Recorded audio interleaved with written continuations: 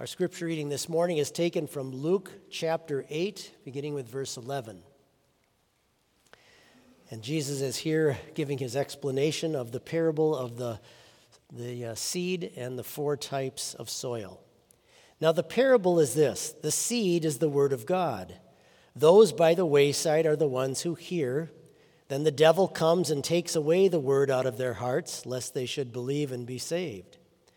But the ones on the rock are those who, when they hear, receive the word with joy, and these have no root, who believe for a while, and in time of temptation fall away. Now the ones that fell among thorns are those who, when they have heard, go out and are choked with cares, riches, and pleasures of life, and bring no fruit to maturity. But the ones that fell on the good ground are those who, having heard the word with a noble and good heart, keep it and bear fruit with patience. These are your words, Heavenly Father. They are your truth. We pray that you would increase our faith through them. Amen.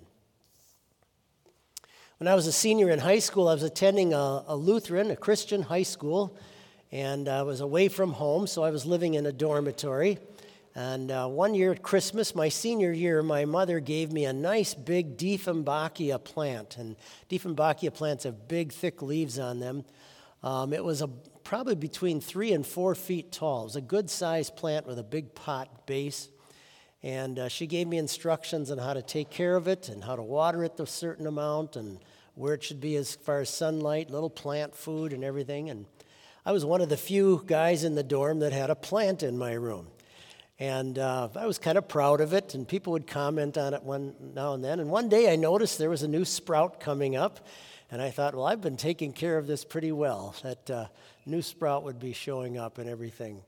And so I let it grow for a while. And one day, one of my friends happened to be in my room who was a little more in touch with the world than I was. And he said, "That's marijuana." And I said, "What?" He said, "That's marijuana you have growing in your..."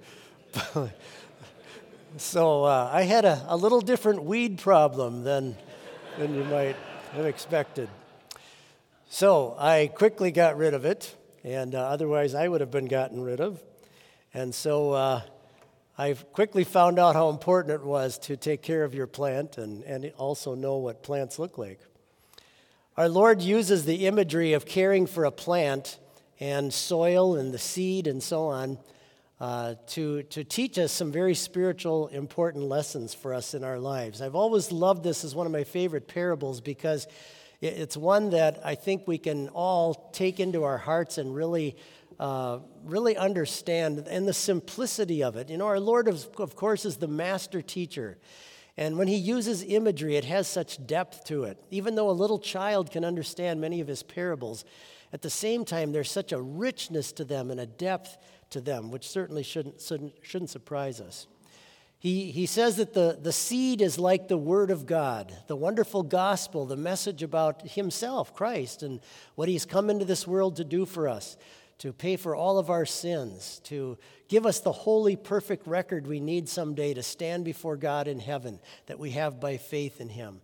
The hope of going to heaven. Think of that as like the Word of God, as the seed that creates the very plant of faith that he's going to be describing. And that seed, God goes and spreads out in the world through the means of grace and through the mission of the church. What a wonderful, wonderful picture for us. But Jesus now describes these 4 different types of soil and as to how that word is then received in different people's hearts. And the first one is very easy to understand, that seed hits almost like a hard piece of concrete, and there's nothing there to receive it. There's immediate rejection, there's resistance to the gospel, no time for Christ, and no time for hearing any more about the Word of God. And we've probably seen that happen in our world and lives. The second one is kind of the shallow faith, where faith seems to spring up, and there's a plant that starts to grow. But after a while, there are things that challenge that plant, and there's no depth to the root of it. Matthew, when he describes Jesus' further explanation, Jesus said this: "When trouble or persecution comes because of the word," that's interesting. When trouble or persecution to the believer comes to them because of the word of God, he says, then they fall away. And I think how often it is that we're tempted too, that by our allegiance to Christ and his word, when we live in a culture that is so anti-God, anti-Christianity, anti-biblical, especially on now moral issues, that the waves of things that have just been hitting us in our culture in the last 20 years, how many Christians have just kind of walked away? It's just too hard. It's just too difficult to stay with Christ and with his teachings. A pastor friend of mine a few years ago told me that he had a family that had been devout members of the church. And because their kids were now in high school, their kids were having such a hard time staying with Christianity because of all the new cultural changes on morality that had come. And their kids had finally talked the parents into just quitting the church and just leaving and going somewhere else because they just couldn't take being aligned with what Christ teaches. Jesus talks about a shallow faith that gives up when there's times of difficulty and persecution. And that's a temptation for all of us, me too.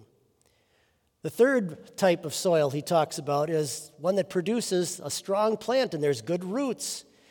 And yet, through time, there's a little bit of neglect in taking care of it properly. I'll read what he says. Now the ones that fell among thorns are those who, when they heard, go out and are choked with cares, riches, and pleasures of life, and bring no fruit to maturity. And for me, this is the one that really hits home, the one that I personally always feel I need to pay the most attention to.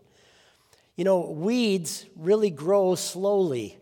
They don't usually just shoot up and immediately take over. They grow slowly, and then they grow close enough to the plant that they start to wrap around the plant and initially don't really feel like they're going to cause any danger to it, but then slowly constrict on the plant and start to snuff it out and choke it out. And that's the way so many things in our lives can be, so many pleasures and things of life. We have this Christian faith. We've been taught to love Christ. We look forward to going to heaven.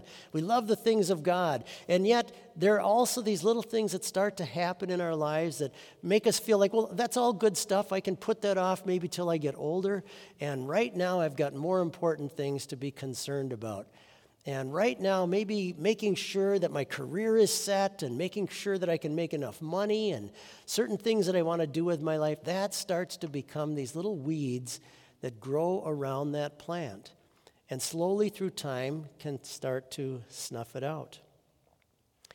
And Jesus is here really describing kind of a change in priorities for Christians, that we maybe start to let word and sacrament slip down the list a little bit in matters of importance in our lives. And there are a lot of different weeds that can choke off plants. And if we went around the room and asked each one of you, and maybe this is a good question for each one of us to ask today, what right now in my life is the weed that is threatening my faith in Christ? What is the strongest, most dangerous thorn that is threatening my personal faith in Christ and keeping me ready for Judgment Day, keeping me ready for the day God calls me out of this life? What right now is my greatest danger and threat to my faith? One of the beauties of regular worship, and I'll say this, one of the beauties of regular historic liturgical worship is this, that through that, if you look closely and actually pay attention to the liturgy, and if you actually absorb it into your heart, you realize that God the Holy Spirit is using that to hoe around the plant of your faith and to clip away any of the thorns and dangerous things that might try to snuff out that faith.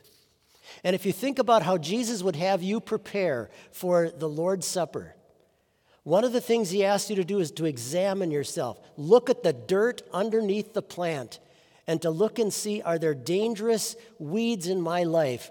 Are there sins that I need to bring to the altar of my Lord and ask his forgiveness for and to turn away from? That whole wonderful process in the worship of the church is really constant weeding. It's constant tending of the garden and to make sure that the plant of our Lord in our hearts is always strong and so on. We all want to be the last category, the fourth category of the good, strong plant that produces the fruit and so on. But this is what I have found. The ones who are in that category are the ones who are always concerned that they might be in the other three. It concerns them that they might be in one of those other three. And certainly, those other three can all be a temptation for us. What a blessing that God, through His Word, has implanted the seed of faith in our hearts to trust in Christ Jesus as our Savior, cleansed us of all of our sins, all the things that might cloud our perspective in life. He has given us the wonderful hope of everlasting life in heaven. May we always tend and care for this precious plant that He's given us in our hearts. Blessed are those who hear the Word of God and keep it. Amen.